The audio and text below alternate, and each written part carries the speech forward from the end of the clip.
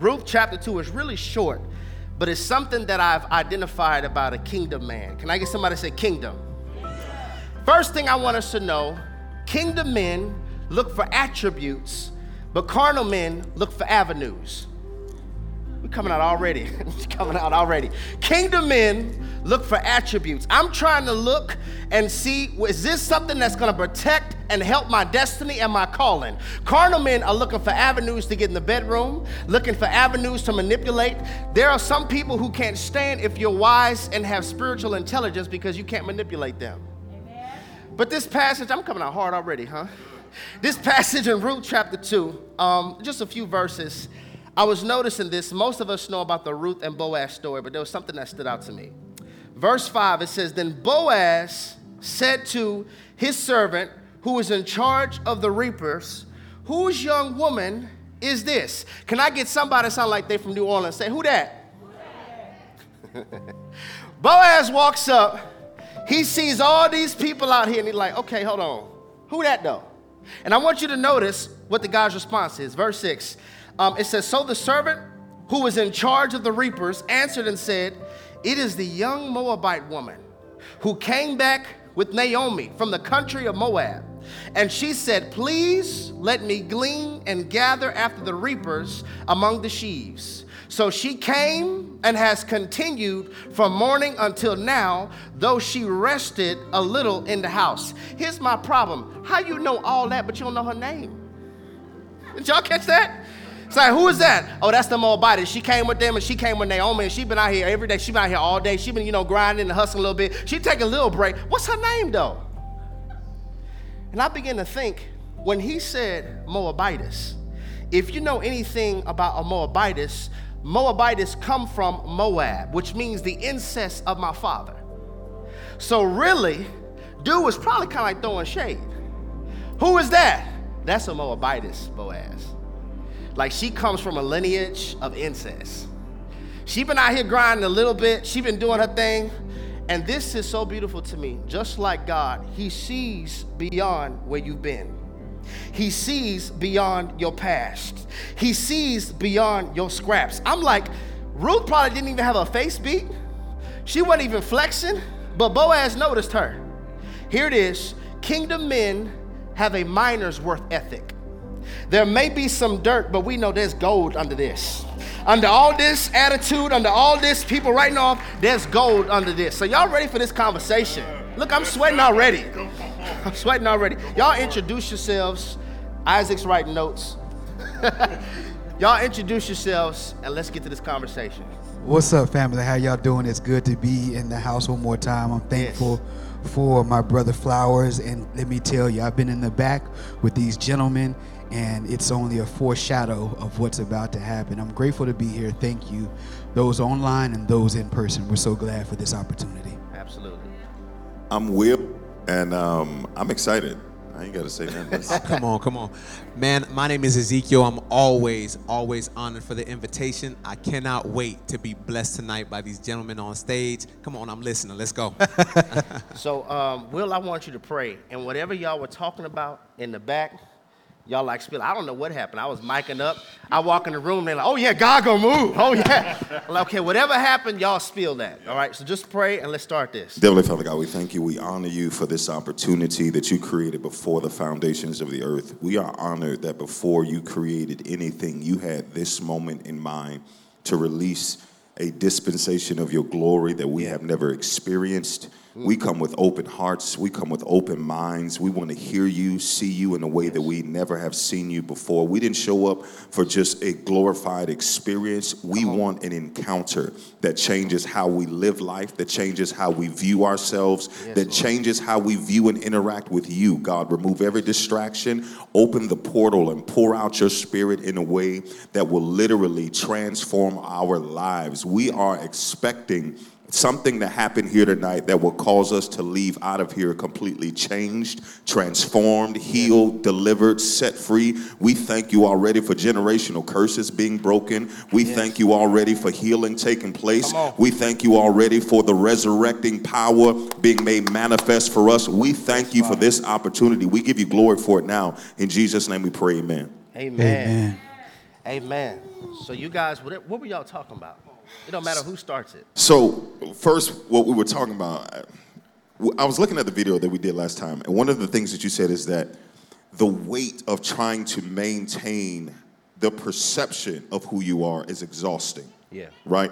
And we started talking about how a lot of times men suffer from these identity crises, which causes them to not to be able to relate to women effectively.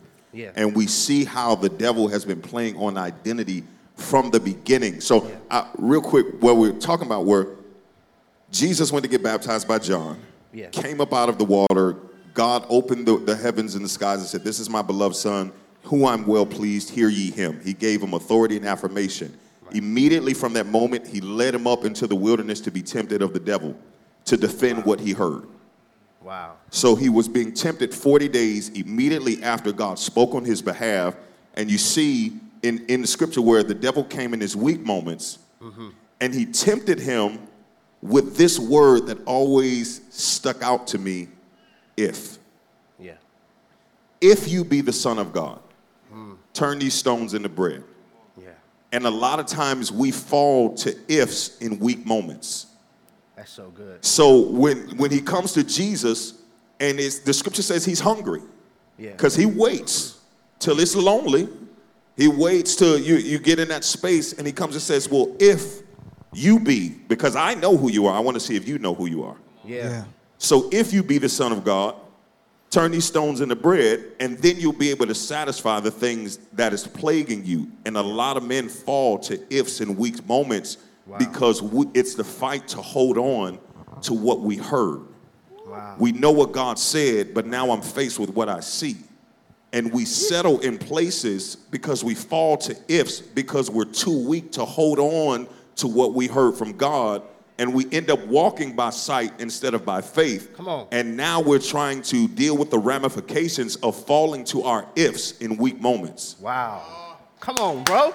No, but don't, I ain't gonna let you get off that easy. You were talking about the king and you were talking about the prince, so we can't get to the king stage because we're stuck in the prince. Say more about that. Say more about that. So ironically, it's the same thing that a lot of people, men and women, raise your hand if you've got prophecies when you were younger.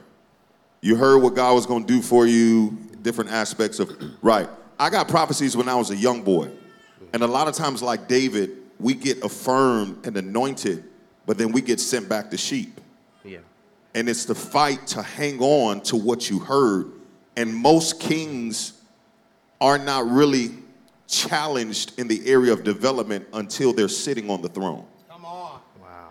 So the whole time as a prince, this is hitting different good. In the field, you heard it, but the only thing that you're having to deal with is the rejection of who you or the war between who you've been called to be and who you currently are.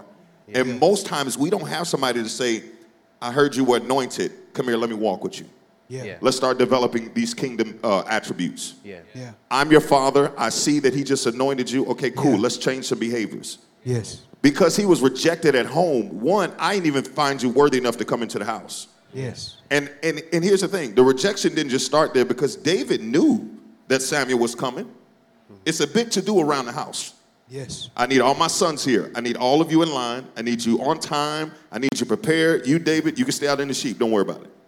So now you get anointed, and your father doesn't take the time to develop you as a prince, sends you back out to the field. Yeah. And now the only time you get challenged in the area of your integrity, in the area of you living a life accustomed as a king is when you're sitting on the throne.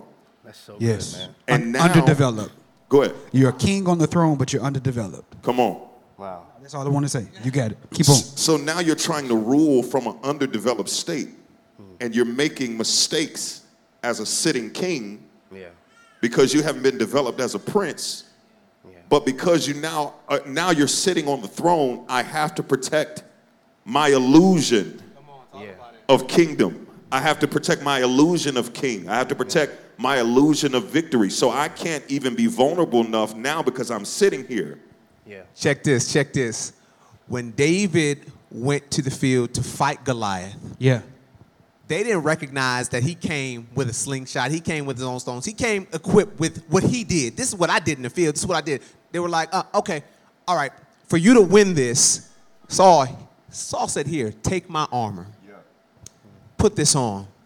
Because I don't believe in you, but at least wear this so you don't get beat that bad. And so Saul didn't win with the armor, yet he still found it fit to give David armor that he couldn't win with. Wow. Isn't it funny that we come from families that give us relational advice while they're struggling desperately in their own situations? Right. They're trying to give us financial advice, but they're still in that debt hole. And we take on this, what's supposed to help us and keep us is now weight that is keeping us from getting to where God has assigned us to go. And so I just thought it was unique that David had to prove, hey, no, I killed lions. I killed bears. No, I think I can do this. And he was neglected and rejected the whole time. Look, me, I'm here. Well, where are your sons at? Well, I'm here. I'm in the field. And so it's just like a voiceless voice. He got to the field. They didn't know his name. They didn't recognize him, didn't recognize his gifts until he slayed Goliath.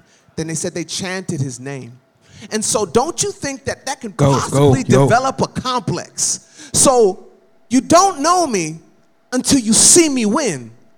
Well, that means that you can't not see me win. So I will not allow you to see me lose. I can't lose. I can't lose. I must win. Wow. I can't be transparent. I can't fail. I can't be vulnerable. I can't let you know that I have flaws.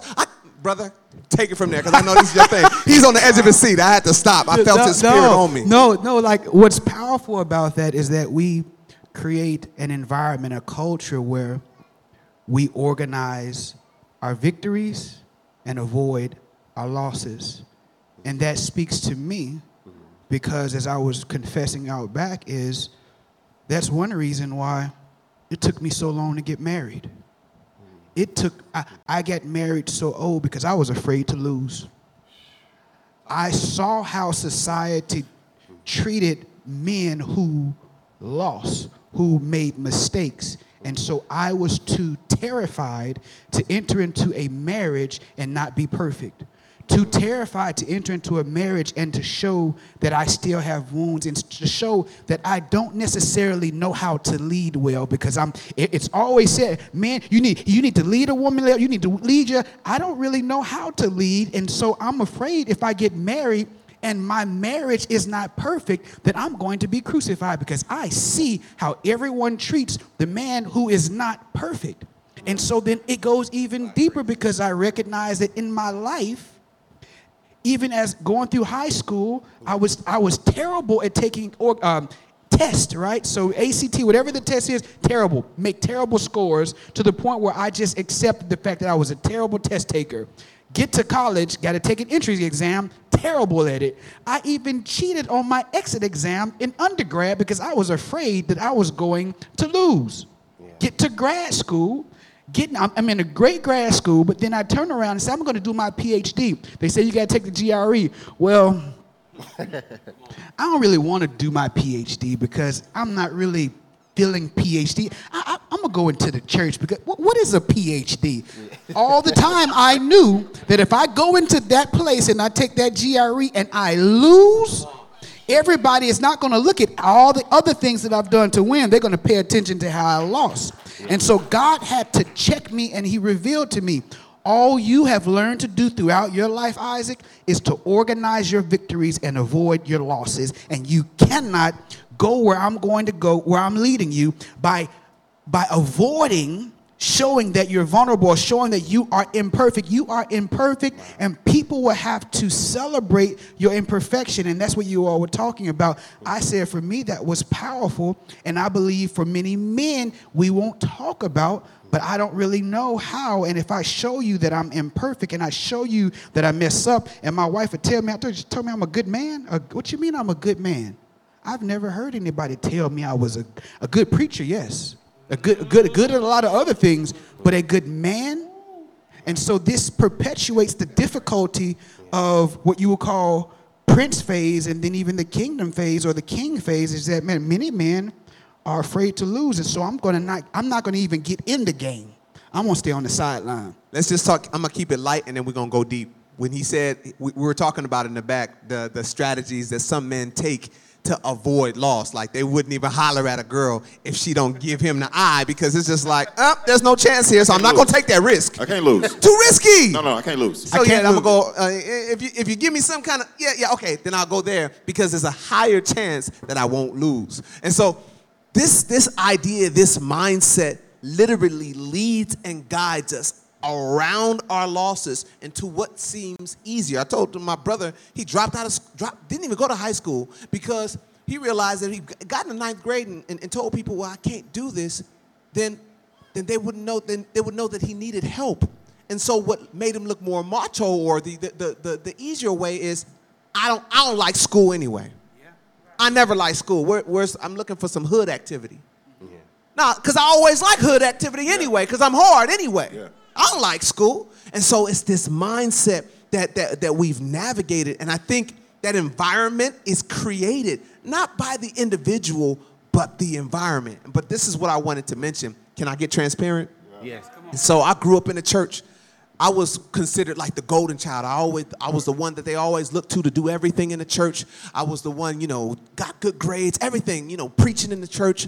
Got with at that time was not my wife, but she's my wife now. But I got with her early on. Y'all don't know the story. Let me ease y'all into it. All right. So me and my wife have 5 beautiful children, right? Yeah. Y'all, man, this is live? This is live. You in it now. You in it now. Right, Be prepared to take a loss. All right. And it might be deeper than you think. That actually was actually real.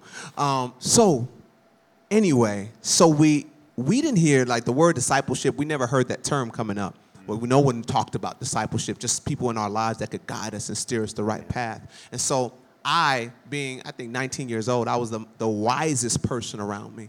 I was the most godly person around me. And so people that were older than me would come to me for advice. So when it came to actually stewarding this relationship, I did what I knew best. It's just okay, I love her and I'm nice to her. But when it came to the area of my own lust, though a virgin, I'm just let me tap into this curiosity, so much to the extent that we end up having sex. And this is the pastor's son, the golden child. Yeah. Not too long down the line, she ends up telling me, hey, I feel kind of funny. I'm like, okay, cool. No. I feel different. And I'm like, okay. She takes a pregnancy test. She's pregnant. And I'm like, no, you're not. Yeah. You're not. You can't be pregnant. Because I can't lose. I can't lose. I can't. Everybody's looking up to me. Everybody believes I'm perfect. I have to be perfect. Yep. This is what consumed my mind. More than a child in her womb. This man of God that everyone looked at me as could not even consider the possibility of getting. I mean, all the sister churches looked at me. Come on. Everybody looked at me. And so to protect the illusion of victory, I said, well, you got to get rid of the child. And this is a man that has 5 children. I wouldn't even think of laying a finger on, even the moment thinking of even harming a child. Now it's just what? Wouldn't dare. But in this moment of being consumed in this idea, I'm like, what is, get rid of that, because I got to protect what they think. Yes. They can't think that I could get a woman pregnant, or even more, that I was having sex before marriage. Yep. And so I believe, this is the thing, she loved me and she believed in me so much, just I believe that she followed through because she didn't want to, she saw me, she was like, I ain't seen you, I don't want to do this to him. Yes. 19 years old, without a thought to my mind, with a cold heart, walked into an abortion clinic. And so I say I have 5 children and we celebrate. I put a post on my page, and people love our pictures. Our pictures have gone viral many times, and people always celebrate and comment, beautiful family, beautiful family. All the while throughout this process, every time I had a child, I always expected God to get me back. Every child that I had, anytime that, one of the doctors said, man, it doesn't seem like your child is hearing well. I was like, well, that's what it is. Yeah. Oh, yeah, I'm prepared for my child to be deaf. Yeah. Another child, my wife was having issues with the pregnancy. I said, okay, we're going to lose this child because I don't deserve to have. Like, I don't deserve to have a beautiful family. Yeah. Child after child, perfect, healthy, beautiful, 5 children. And so when people comment, beautiful, beautiful, amazing, goals, I'm like, you don't want this. Because I could not lose. I could not afford to disappoint the environment that celebrated me when I won. Yep. That didn't care who I was as an individual. If I knew, I told Will this with tears welling up in my eyes. If I knew that the people around me were willing to love me in my loss, were willing to love me in my brokenness, in my failure. If they said, I hear you, but God has more for you. Come on, we're going to rally around you. Don't worry. Don't worry. It's not over. It's not over. There's no way I would have went through it. Yeah. It was the pressure. It was the pressure that I began to interpret as, I see, I'm nothing when I lose, but I'm somebody when I win. And it's so the weightiness is so crazy of that, because it's hard now, honestly, to believe that people can give you grace. That we know that God can give grace, but then we have to be vulnerable around people who crucify grace. Yes. They put Christ on the cross, who is the perfect example of grace. Yeah. And if you did that to him and he was perfect, come on. Yeah. What you gonna do to me in my imperfections? Yeah. So what does this have to do? I know what does this have to do with relationships? Is because a lot of times you're connecting with a man who is presenting this false image of victory. This false image of reigning, this false king, because I don't trust the fact that I could lose around you and get the grace that I need to actually help me to break the cycles of losing. And simply there, and that is powerful. And I think the other part is that many men disqualify ourselves. We just simply, I mean, you can interpret it however you want to interpret it, but I just disqualify myself because I know the real me, and I'm just afraid to reveal to you the real me, because if you know the real me, you may not love me. Yeah. I wonder when will we get to a place do we recognize that many of us have mislabeled losses. Like, if you lost them but found you didn't Then lose. that's a victory. Right? If as hurtful as it is, if you lost the marriage but you found covenant in God, you won. It's just that losing is not something that you post to get likes. You see what I'm saying? And if men really care about losing, I think sisters have to ask ourselves, what does he consider a win with me? Because maybe he's pursuing me to win more in his lust. Maybe he's pursuing me to win more in his falsified image. Could it be that I'm the trophy wife, I'm so caught up with myself, the only reason I'm interested in you is because of the win it will give me. This is why it feels like he's so selfish, he's so self-centered, he doesn't care, he doesn't listen. I have to win. And so when you talk to me, I don't want to open up, I don't want to begin to express how I feel because I'm losing this argument. And since I'm losing this argument, I feel like I'm losing my pride, and I don't want to lose my pride, so I have to walk out or I have to hit something. We have grown men, 40, 50 years old, probably 60, still hitting walls. Bro. Still hitting walls because I don't know how to manage and have self-government within myself to be able to take the L that God is really using to give you a win.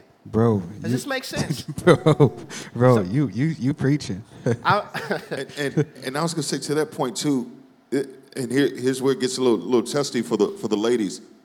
It's a danger of not wanting to connect with a man until he's sitting on the throne. Talk. Say that again. There's a danger in waiting till a man has completely arrived to the throne before you even acknowledge him.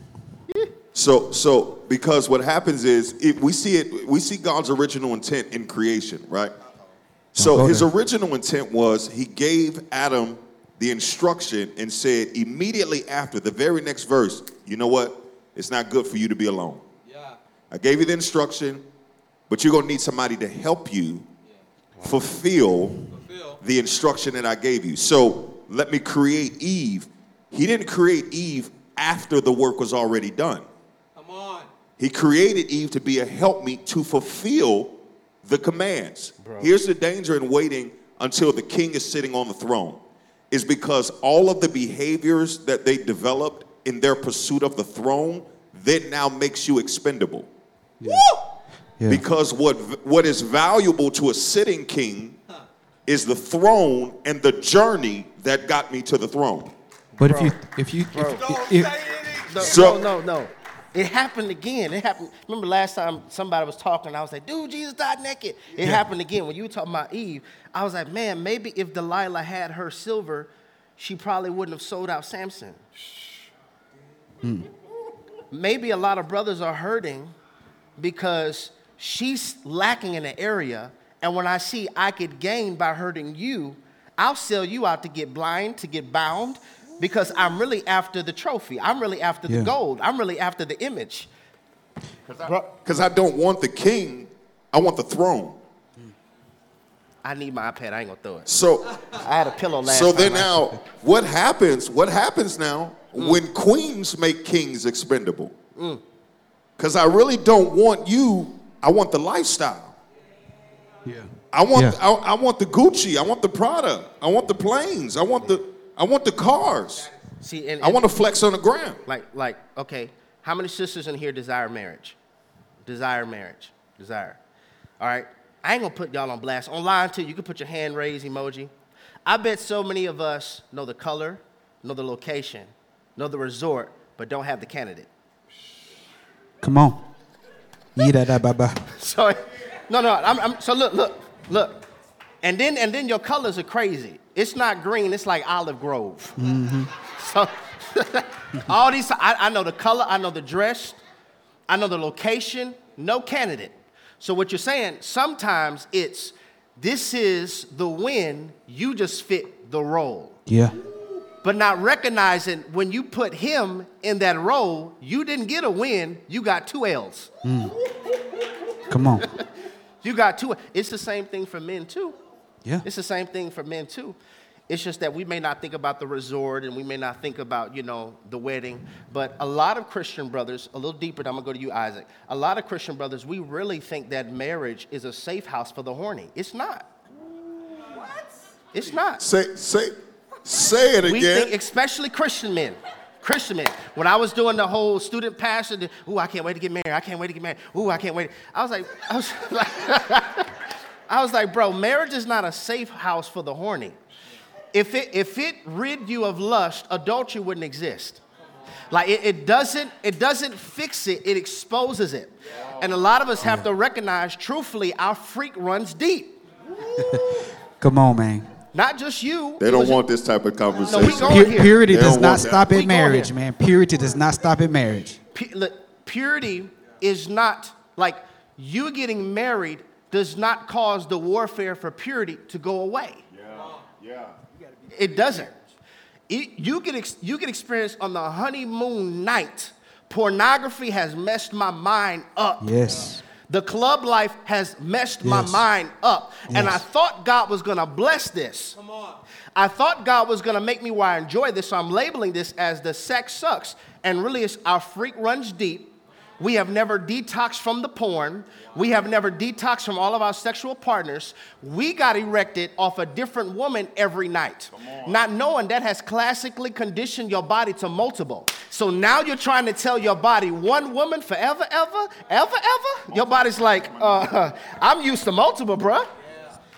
And so I know this is kind of deep and we went another route. No, because here's it. And I'm sorry, Isaac. I'm going to let you jump in. It's because it happens in reverse too.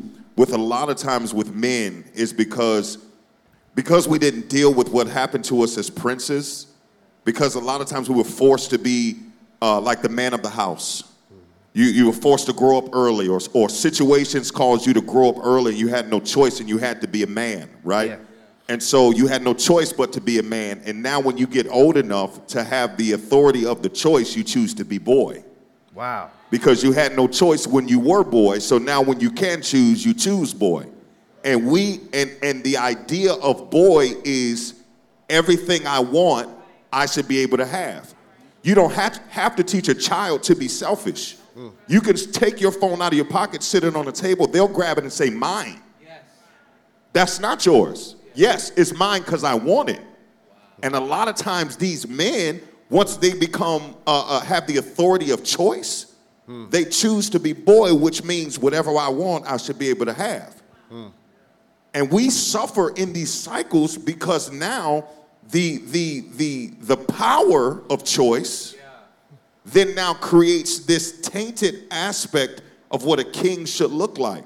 Yeah. And when you take that a warped idea of power and authority and you put success behind it, wow.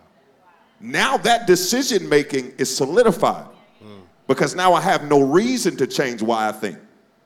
Because now, based on culture and society, I have everything that you want. Yeah. So now I make my decision making and my power and authority based on the fact that I can give you what you want, and I have the power to choose what I want to do. So let's have fun. But look at when Satan tempted Jesus after that fasting period. How did he tempt Jesus? Not just if thou were the Son of God, what? I know that you're hungry.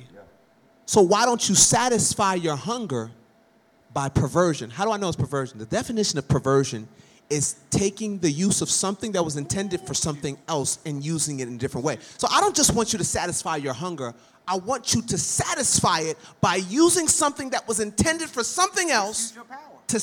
Okay, so now the coming out of temptation and failing looks like using sex ill-intended. Yes. Using people's hearts ill-intended. Yes. And now we see, and what is it used for? To satisfy. Yeah. I know you're hungry. Yeah. Mm-hmm. I know you're hungry. The problem with the temptation was not that Jesus couldn't make stone bread, was that he would have done so at the suggestion of the enemy. Yeah. And at the perversion of his own creation. That's a preacher right there. Wow. That's a preacher right there. That's a preacher right there. Go ahead, bro. What you were gonna say? Oh man, what was I gonna say? I don't know.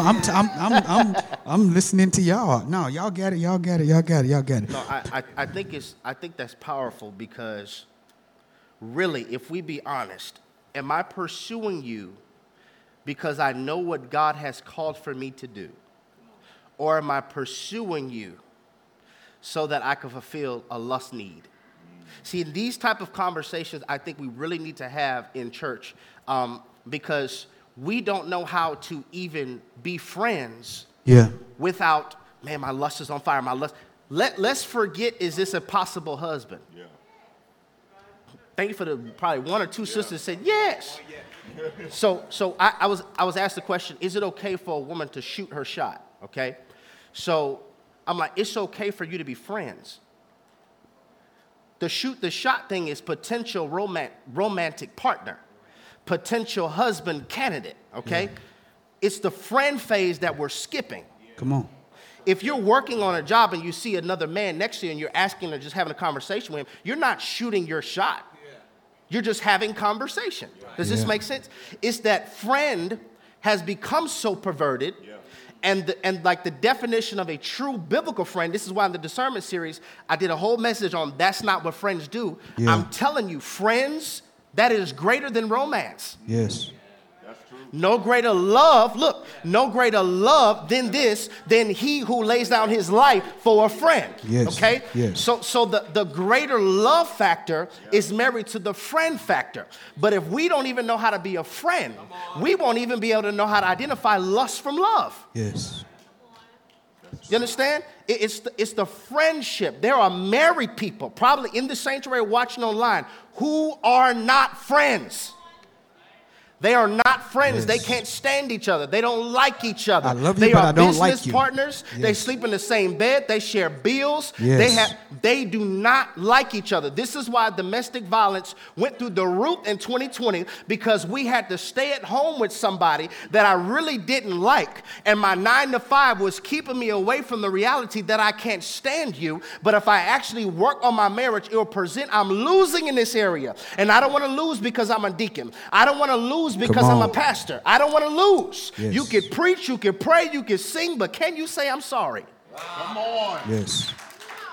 This makes sense. Y'all get me fired up. But what? Hey. But why is I'm sorry even tied to taking a loss?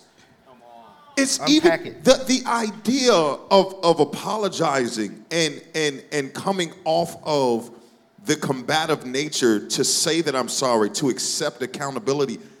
We're so warped in today's time that accountability looks like losing. But I'm telling you that was a question at at one of the conferences that I brought Flowers to a few years ago, and I asked him, what is one thing you, as a married man, you wish you had done more as a single man? And he said, fast. Now, and I'm so glad he went down that road, because he talked about the importance of learning how to die to self as a single person, simply because when you get married, one of the greatest things that you're going to have to learn how to do is die to self. And so I don't want to lose, and I will not say I'm sorry, because I do not want to lose. But the greatest marriage consists of two of the greatest forgivers, right? Yeah. And so I think in this scenario, learning how to say, I'm telling you, my wife and I, hey, look, we know if we ain't been dying to the flesh, it's so hard to we gotta, I'm sorry. I messed up. I messed up. I want to say I messed up. But that's one of the powerful things that we have to learn how to be able to do, is dying to self. Yeah. You got it. Yeah. And what we also have to take into consideration is that a lot of times men don't want to lose because their wives won't protect their loss. That's good. I'll use it as a So weapon. now he loses in front of you, and you got to go tell your homegirl. Yeah. And now your homegirl go tell her homegirl. So now when y'all come for ladies' night, everybody looking at him like, Or I'm going to use it as a weapon, and I'm going to bring it back up about 10 more times to make sure that you feel that loss in your soul. Yeah. And so I'm not going to tell you I'm sorry. I'm not going to tell you when I messed up, because I do not want to hear and feel this 10 days from now, 2 years from now, 2 months from now, how I messed up in 2019, and it's 2023, right? and it's so crazy just how you can probably pinpoint a time when you were hurt. You can go back in the exact moment. You know what time it was. You know what they had on. Yeah. You know what their face looked like. You know where you were coming from. You know where you went to when you left. But then when you try to go back down memory lane about all of the good times that you had, that memory is so short-lived. Yeah. But we can, when it comes to trauma, I can tell you the exact moment. And so a lot of times a man will say, you know what? I won't create another place of trauma because I need to protect the atmosphere that we have now. Absolutely. Absolutely. Look, this is good, because I really want to touch this. A lot of, marriage is supposed to be the safest place to be vulnerable. It's supposed to be. Remember, cultivate the nakedness, all right? It's supposed to be the safest place. This is what happens when you get the title, wife, husband, but you don't understand the function. Yes. Leader, helper. Even though you're in covenant, you don't even know how to handle mess. Because it's going to get messy. I don't know why y'all looking like that. It's going to get messy. All of us in here, you got some messed up stuff about you. If you say you don't, that's your mess, lying. Yes. All of us. We all have some mess. Listen, when you say I do, yes, it unearths how much mess you really have. It will expose do not know. I don't care how cute, how fly, how dope you think you are. You don't know how much mess is in the beaker of your soul until it is shaken by covenant. I'm trying to tell you. You don't know. And so the thing is, we don't know how to handle the dirt that we see in them because we don't even know how to handle the dirt that we see in ourselves. Come on. You don't even know how to forgive you for what God has already forgiven you from. You still, kind of like Ezekiel was saying, think God has one on you. You on my hit list. I'm going to just wait for it to come back around on you. I'm just going to wait to punish you. And so that mindset has bled over into covenant. Go ahead, bro. That's bad theology. There it is. And bad theology is more toxic than anything you can experience in a relationship. Yes. God is going to get me because of what I did. And because I did this, God hates me. And because I got a divorce, God's never going to let me get married again. And because I have this hidden sin, God is just, that's bad theology. And most of us have some erroneous understanding about who God is. Come on. And because we have this erroneous, bad, horrible theology about marriage, theology about your singleness, it robs us of happiness. And I'm so glad that my brother was like, hey, look, I have this new child, and now God's going, you know what? God's going to give me back. God's going to give me back. And live our lives, like you said, like I'm on God's hit list. I'm looking over my shoulder. God forgave you of that. Yeah. And now you are harming your potential future because you refuse and don't know how to correct your theology. And what I love about what you said in your marriage is your wife, she said, you are a good man. And I think for me, when I got with my wife, I really wonder if she saw with the eyes of God. Because who I am today, and a lot of what you said, is because of what she confessed and affirmed and protected and built with me. And I think this is a real key thing. If we reinforce bad theology, because guess what? The reason why people have bad theology is because of bad experiences by people who supposedly reflected the God they serve. So I think that God's going to get me back because my mama always reminded me when I did wrong. Well, I said, I'm going to clean my room, but you didn't do it last time. You said, okay, well then I know my mom never believes me. And so this thing, even though it seems small, it's like, okay, well, God's going to get me back because, I mean, God has to be a little bit like my mama or like my daddy. Or well, like my daddy. I don't believe God's going to be there for me because I was abandoned. My dad said he was going to show up at the game. He never showed up. And so my bad theology is coupled with bad experience. Yes. And so people either reinforce bad experience by perpetuating what people did in our lives. And I'm like, okay, God is like this because everyone around me who should be a reflection of God is now reinforcing the bad theology. What if the people around us were incubators for good theology? A woman that could see past everything that you thought was blinding her from seeing the real you, was able to see like God and say, you're a good man, you're a good son, you're a man of God. Where did she get that from? It didn't come up out the blue. She saw and was reinforced through the lens of God. I wept. I'm like, I'm talking about the ugly cry, the lips quivering. I wept. I'm like, but you know, I was engaged 2 other times. I had failed engagements. That's a strike on my record. You know what my history was like, and all of the women I've slept with. You know my history. How dare you call me a good man? Ain't nobody ever called me. I'm upset the fact that you're gonna call me a good man. That shakes everything that I understood about myself because I hide all my losses. Yeah. I think some of us are more trained on how to see red flags than we are on how to see God's hand. Come on, man. Like this is what came to me when you were talking about that. Look, stand up real quick, Isaac. This is something I was thinking about. In most of oops, my mic's hanging off. In most churches, this is what the Kojic, I'm calling them out. We're gonna get emails for saying that. It's okay. The Kojic, the Pentecostal, we found you having sex at youth camp. They brought this chair. Come sit down, Isaac.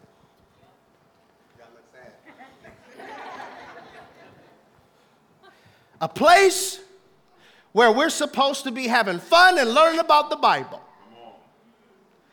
We found Isaac Curry and Elaine in the back of the bleachers having sex.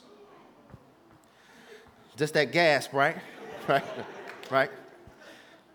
This is supposed to be God's house. Now, what do you have to say for yourself? Now, look, the place that's supposed to be a place of healing has become a place of trauma. This happens when he's 16, whatever. Y'all may not know, some churches still to this day do this. Up front, the bad theology. And so now what does he feel? Shame. He feels embarrassed. All right, now go ahead and stand up, Isaac. Now he's 36 years old, okay? That happened. His wife is coming to him about, hey, I noticed that we talked about our budget. Remember we said that we were only going to spend this amount of money. I know you didn't go behind my back. What happens is, in his mind, he thinks about this very time when I got called in front of everybody, I was blasted. Now, many times, as a man, what you do, man, woman, don't come at me like that. I'm the man of this house. Even though you're wrong, I have to protect, and I don't ever want to go back to how I felt in church. And she doesn't even realize what she's wrestling with, you know, because she see the anger. She's like, I ain't never. In her mind, she's probably like, what made him shoot off like that? She has no idea. I'm wrestling with 16-year-old Isaac and his 16-year-old experience. And so it's a lot of that happens in relationships, you know, and I think that's powerful. I want to say something about Genesis, but I'll wait until Go ahead. Go ahead. Because everything that we're talking about is we can't just do this like one or two times. Like, y'all need to blow up his email and his all that. Tell him we need to do this again and again, because it's too much more that we need to discuss. And we don't have many spaces where people are being honest. That's why our marriages struggle. That's why I was terrified of marriage, because the only thing somebody said to me was, marriage is hard work. How though? Tell me how marriage is hard work other than just telling me it's hard work. I need to know so that when me and my wife argue, I won't think that we need to get a divorce, you know, because I don't know what marriage is. But I was asking, okay, God, like, what do you want to talk about? I know even back in Genesis, one thing that set me free, that the Lord revealed to me, that helped me to stop as an individual, as a man, to be afraid of what I felt I wasn't prepared for, what I was going to mess up and all these things in marriage. And when I looked at Adam, for men who are asking the question, like, so what am I, like, how do I know I'm ready, or what should I do, or how do I, yes, godly men pursue differently, godly men love differently, but godly men also lead differently. And so this area of leadership is something that is definitely underdeveloped and not dealt with enough. Yeah. And many times we abuse it and misuse it by saying, he needs to lead me, he can't lead me, he can't lead me. No man should enter into a marriage knowing how to lead his wife because he's never been married before. So the fact that you're expecting him to lead you, I told my wife, I told people on air, I don't know how to lead my wife. I'm learning. I'm submitting to the Spirit of God so that he can teach me how to lead her every day. Looking at Genesis, there are a couple of things that the Lord revealed to me that was powerful. One, Adam as the example for me was a surrendered man. Yeah. And God said, if you're going to lead your wife well, before you think about anything else, you need to know that I need you to be a surrendered man. So women, if there's anything you're looking for, and men, if there's anything you're asking, the very first thing is that you need to be a surrendered man in every aspect of your life, because we look at verse 15 of Genesis 2 that says God brought Adam and put him in the garden and gave him an assignment, but we overlook verse 8 that says God created man and put him in the garden, and God kept doing everything he was doing. The garden represents his presence. He placed him in that garden for one distinct purpose, just to abide in my presence. Before I give you an assignment, before I tell you to do work, before I do anything, I want you to just be in my presence. So before there's anything else that needs to be done, I don't care about your history, I don't care about anything, God says, I need you, Isaac, to be a surrendered man in every aspect of your life. And so regardless of what you're looking at, is he surrendered? And man, I'm talking to you. You have to learn how to do exactly what he did in verse 8, and that is, I am going to be a surrendered man in every aspect, because that's what you want to look for.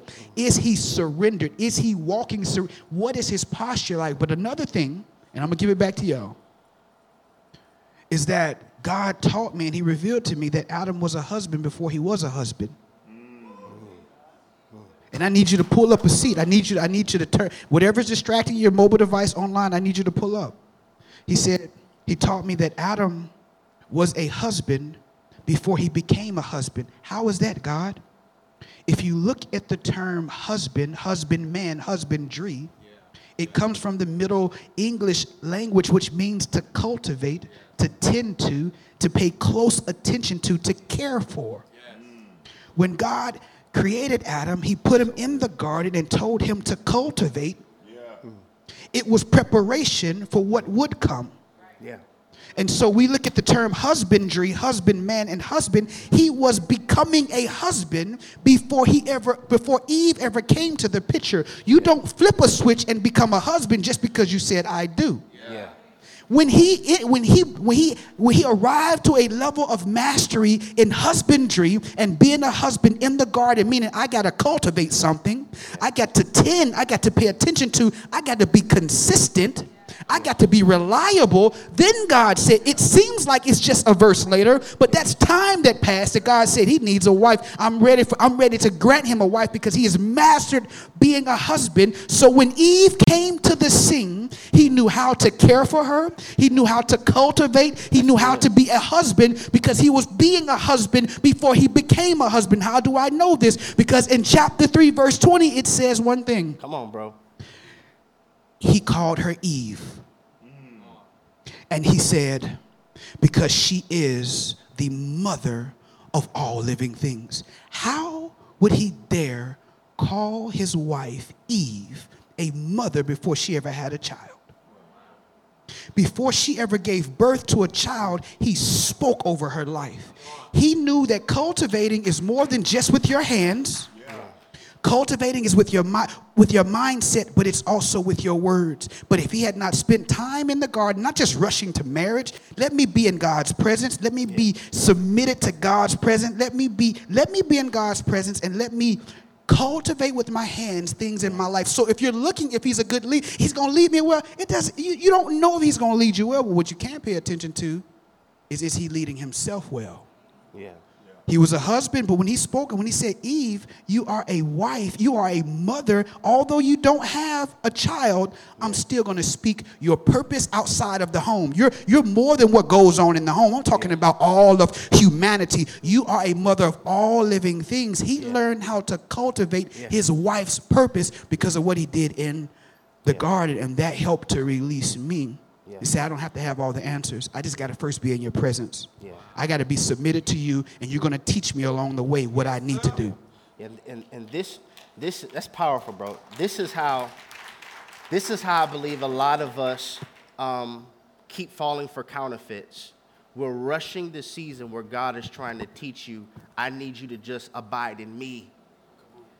If you're going to listen, this is for all singles, and then I'm going to echo for marriage. If you want to prep yourself for marriage, serve somewhere where you don't get paid and fast regularly.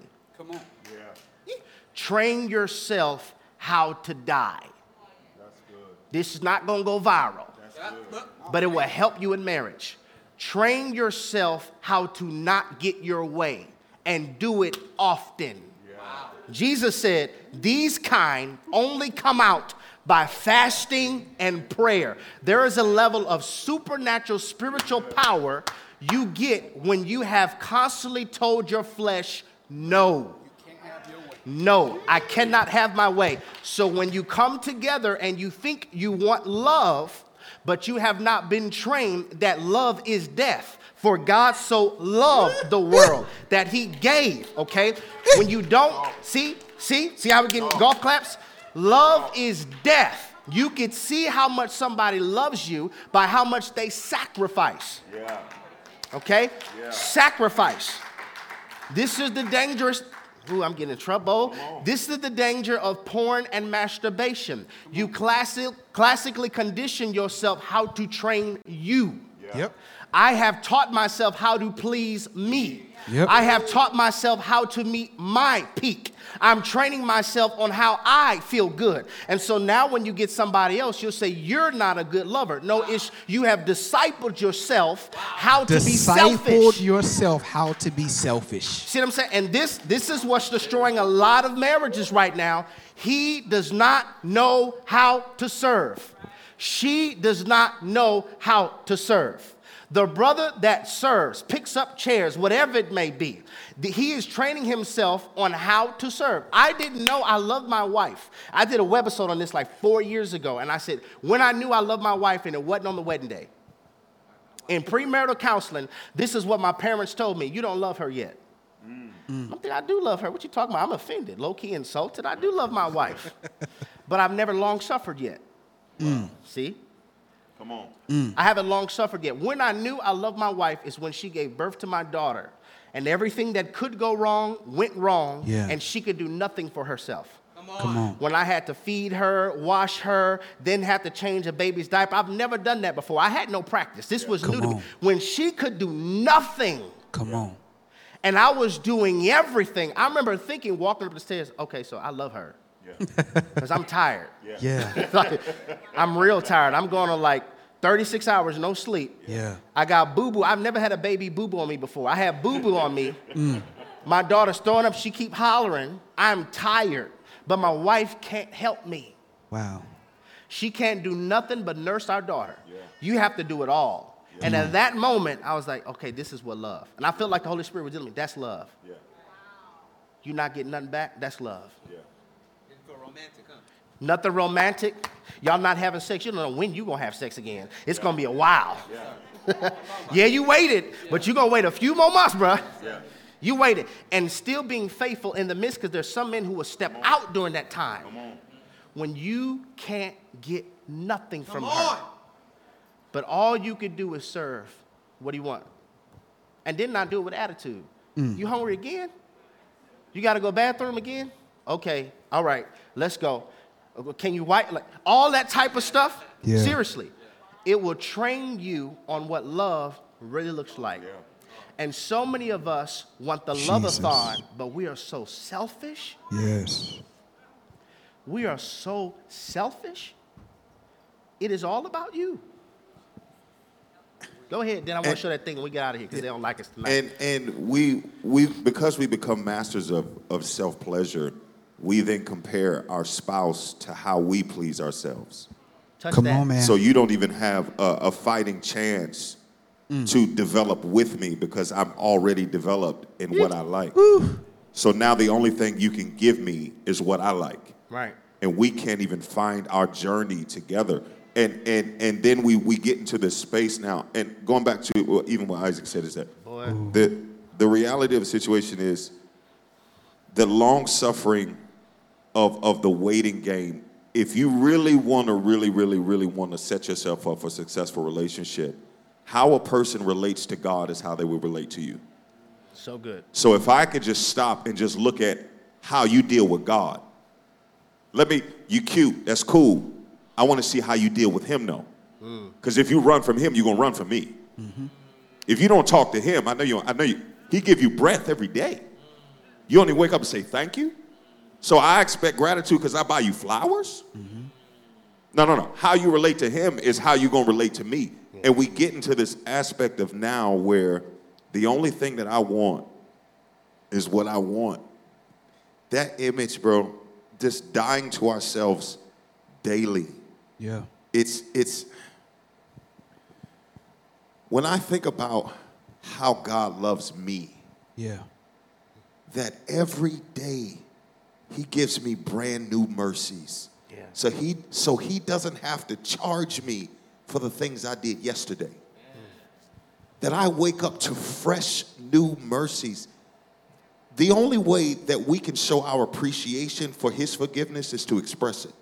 That's it. Because I can't give forgiveness back to God. There's nothing to forgive him for. Yeah. So that idea, bro, I just want to publicly say just how that transformational way of thinking is literally, if my first thought of waking up, it should be, how can I die today? Yep. Yeah. How can I die today? Not Like what can I that, get? that's the takeaway for me. That changed my life, bro. Yeah, that's relationship goals. Ezekiel, you did a few things. I want to just kind of breeze past some of a post. I don't know if you have an order in the back, Carl, but if you could just put up one. You made a post just kind of explaining about. The post was 10 reasons why people aren't getting married these days. I think it's something like that. Why it's marriages not are not healthy. working. Yeah. Something like that, Yeah, right? so go ahead. And so number one was, not enough men and women are willing to submit their desires and lifestyles under the authority of Christ. That's big. That's basically that dying. Yeah, keep going, Carl. Let's go. Too many pictures of perfect marriages, not enough close proximity to examples of the reality of marriage. Yeah. Too many pictures of perfect marriages, but no one's getting close enough to see the real. Yeah. 3, too many people place enormous value on things that have nothing to do with a God-glorifying, healthy, sustainable marriage. Too many people place enormous value on everything else but the real deal. Yeah. Satan hates God's idea of marriage and family. There is a spiritual agenda against godly marriage. That's for real. It's good. Not enough people engage and get to know each other. Okay, there's a type of that. Not enough people get to know each other in meaningful platonic ways. Instant sensuality is a blindfold. Wow. And churches can continue to incubate the antithesis of this. And we could talk about that next time. Yeah. Not enough people are making friends with each other. Come on, man. Too many broken people, unaware of their own brokenness, are expecting whole people to show up and save them. You're unaware that you're broken, but you're expecting people who are aware to come and rescue you. That's good. Okay. Let's go. Too many broken people unaware of their own brokenness are expecting other people to show up and save them. People have trauma. Yeah. Number 8, people need therapy. Yeah. That's a whole season sermon conference in and of itself. Yeah. Number 9, people need therapy. Men and women are not listening to each other and seem to enjoy being at odds. Doesn't it feel like that? Yeah. People. All right. Number 10, people are choosing mates based on how others will perceive the relationship. Yeah, that's so good. I wanted him to show those because the reason we wanted to have this conversation on tonight, the type of information that we're getting now is what I like to call pre-disaster content. Wow. That's good. Wow. Pre-disaster content. This is the type of content that if you take heed to it, it can help you from experiencing a disaster. I can give you hype. I could make you shout. God convicted me of that in 2017 when I was saying all these punchlines and all this stuff, making people shout. And God said, man, help people. Wow. Help. You can work a room. Help people. That ain't going to do nothing. Help them. I need them to go home and talk to me. They crying. They were just shouting and saying how church was great, but we ain't talked in months. Wow. I need you to give biblical content on how we can have holistic, healthy relationships.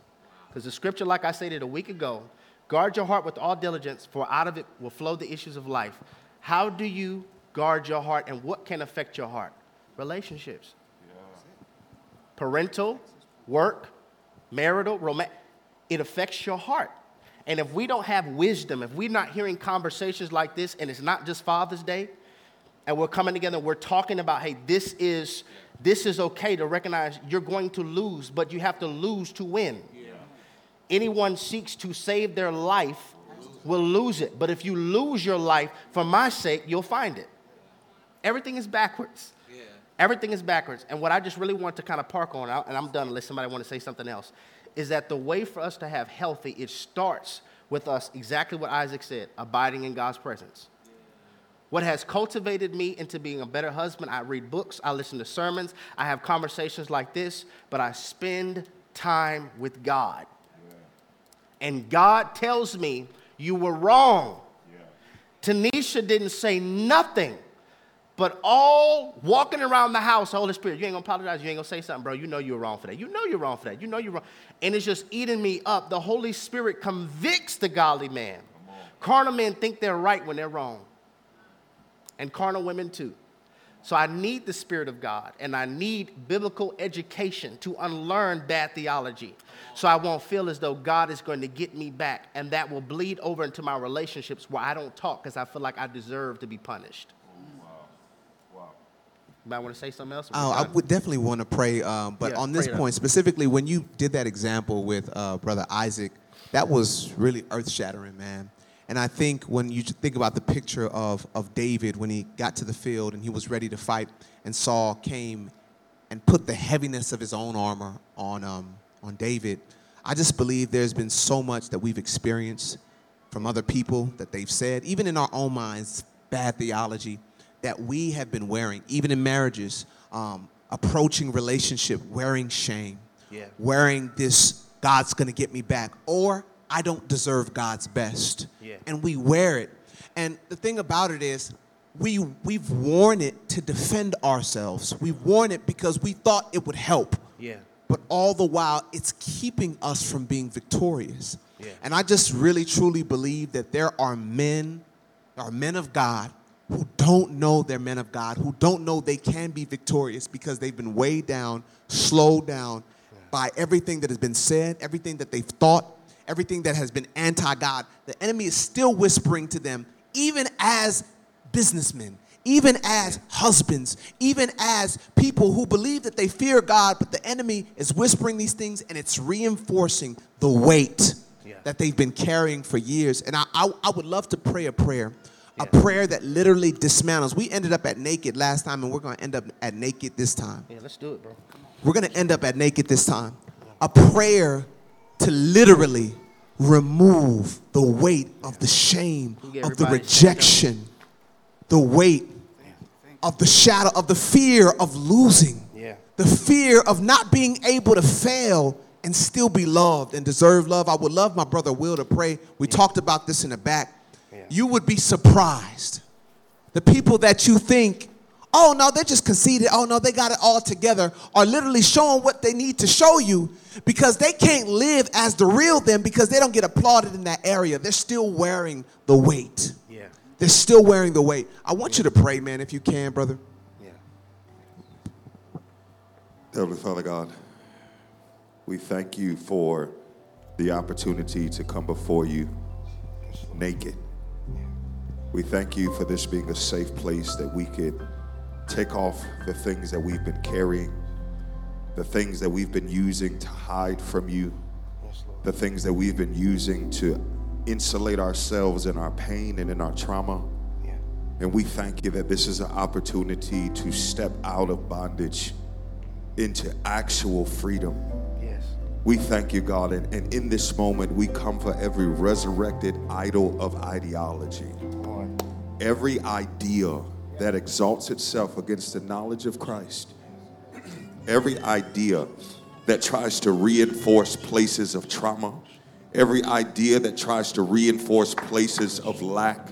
To devalue ourselves, to be able to look in the mirror and see a lesser version of what you created, God. We come for every resurrected idea, and we tear it down in the name of Jesus.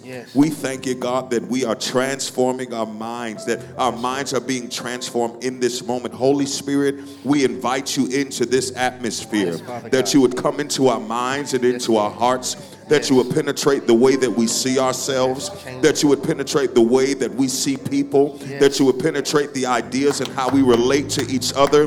We thank you, God, that we have the ability to have successful relationship. We thank you, God, that divorce does not have to be named among us. We thank you, God, that everything that we desire as we submit our requests to you, that you will order our steps, that you will order our stops. We thank you for the stuff that we didn't get. God, we thank you for the stuff that we tried that failed. We thank you for your protection. We thank you for keeping us in a way that we didn't even know that we were being kept. And now, God, we come to you with our hearts open and exposed. The hurts that we've been carrying, the weightiness that's in the atmosphere, even now, those that are watching, the spirit of heaviness that tries to keep us from believing that we can be happy, that we can be whole, that we can be free. God, we come with our hearts exposed now, that you would do open heart surgery in this moment. Father, allow your spirit to penetrate down to the depths of the core of our trauma, the things that we refuse to even speak on, the traumas that happened to us in our childhood that we refuse to even identify with. God, that you would penetrate those places that we try to hide from you, like Adam and Eve did in the garden. Because our shame caused us to hide from you, because we were fearful and afraid. Father, right now we pray that your spirit would reach down into the depths of our pain and our trauma and begin the healing process, that you would put the broken pieces back together, that every generational curse that was released in the bloodline, we pray right now that the Holy Spirit would act as a tool to sever every generational curse, that it stops here now. Satan, the Lord rebuke you, and the blood of Jesus be against you. We come against generational trauma. We come against generational abuse. We come against generational lack. We come against generational divorce. We speak successful marriages. We speak healthy and whole relationships. We speak healthy and whole men and women. And God, we pray right now that you create atmosphere for us to connect with you in a greater way, that you would allow our hearts to be for you. Father, forgive us for coming to you with our desires and having no desire to connect with you. Forgive us for the times that we brought our checklist of what we wanted in a spouse, but didn't come to you with an open heart, just wanting to connect and commune with you. Forgive us for getting away from the original intent of creation, which was fellowship.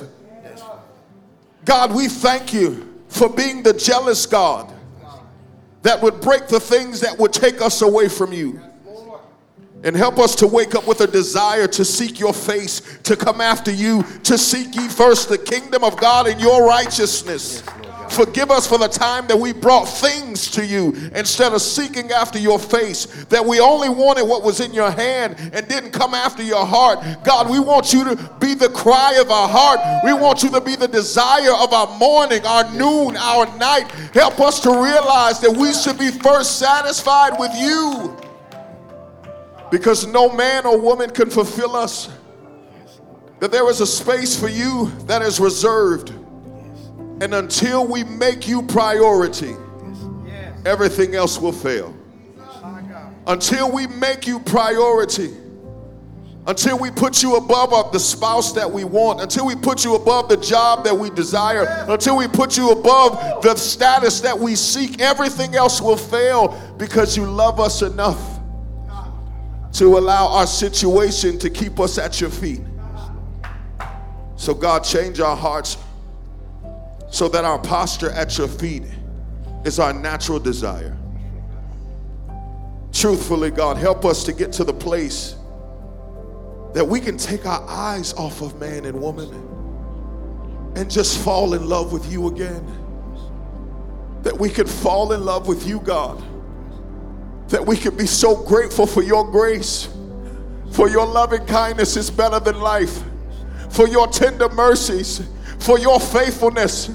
We keep coming to you talking about the unfaithfulness of man instead of glorifying you for your faithfulness to us. God, forgive us and change our hearts today so that you become what you have always been, more than enough. You are more than enough. And you and your presence is our reward. So today, God, help us to leave from this place and make you the desire of our heart and the treasure of our seek. Because it is in you that we live, that we move, that we have our being. We thank you for it, God. Another opportunity to fall in love with you yet again. In Jesus' name.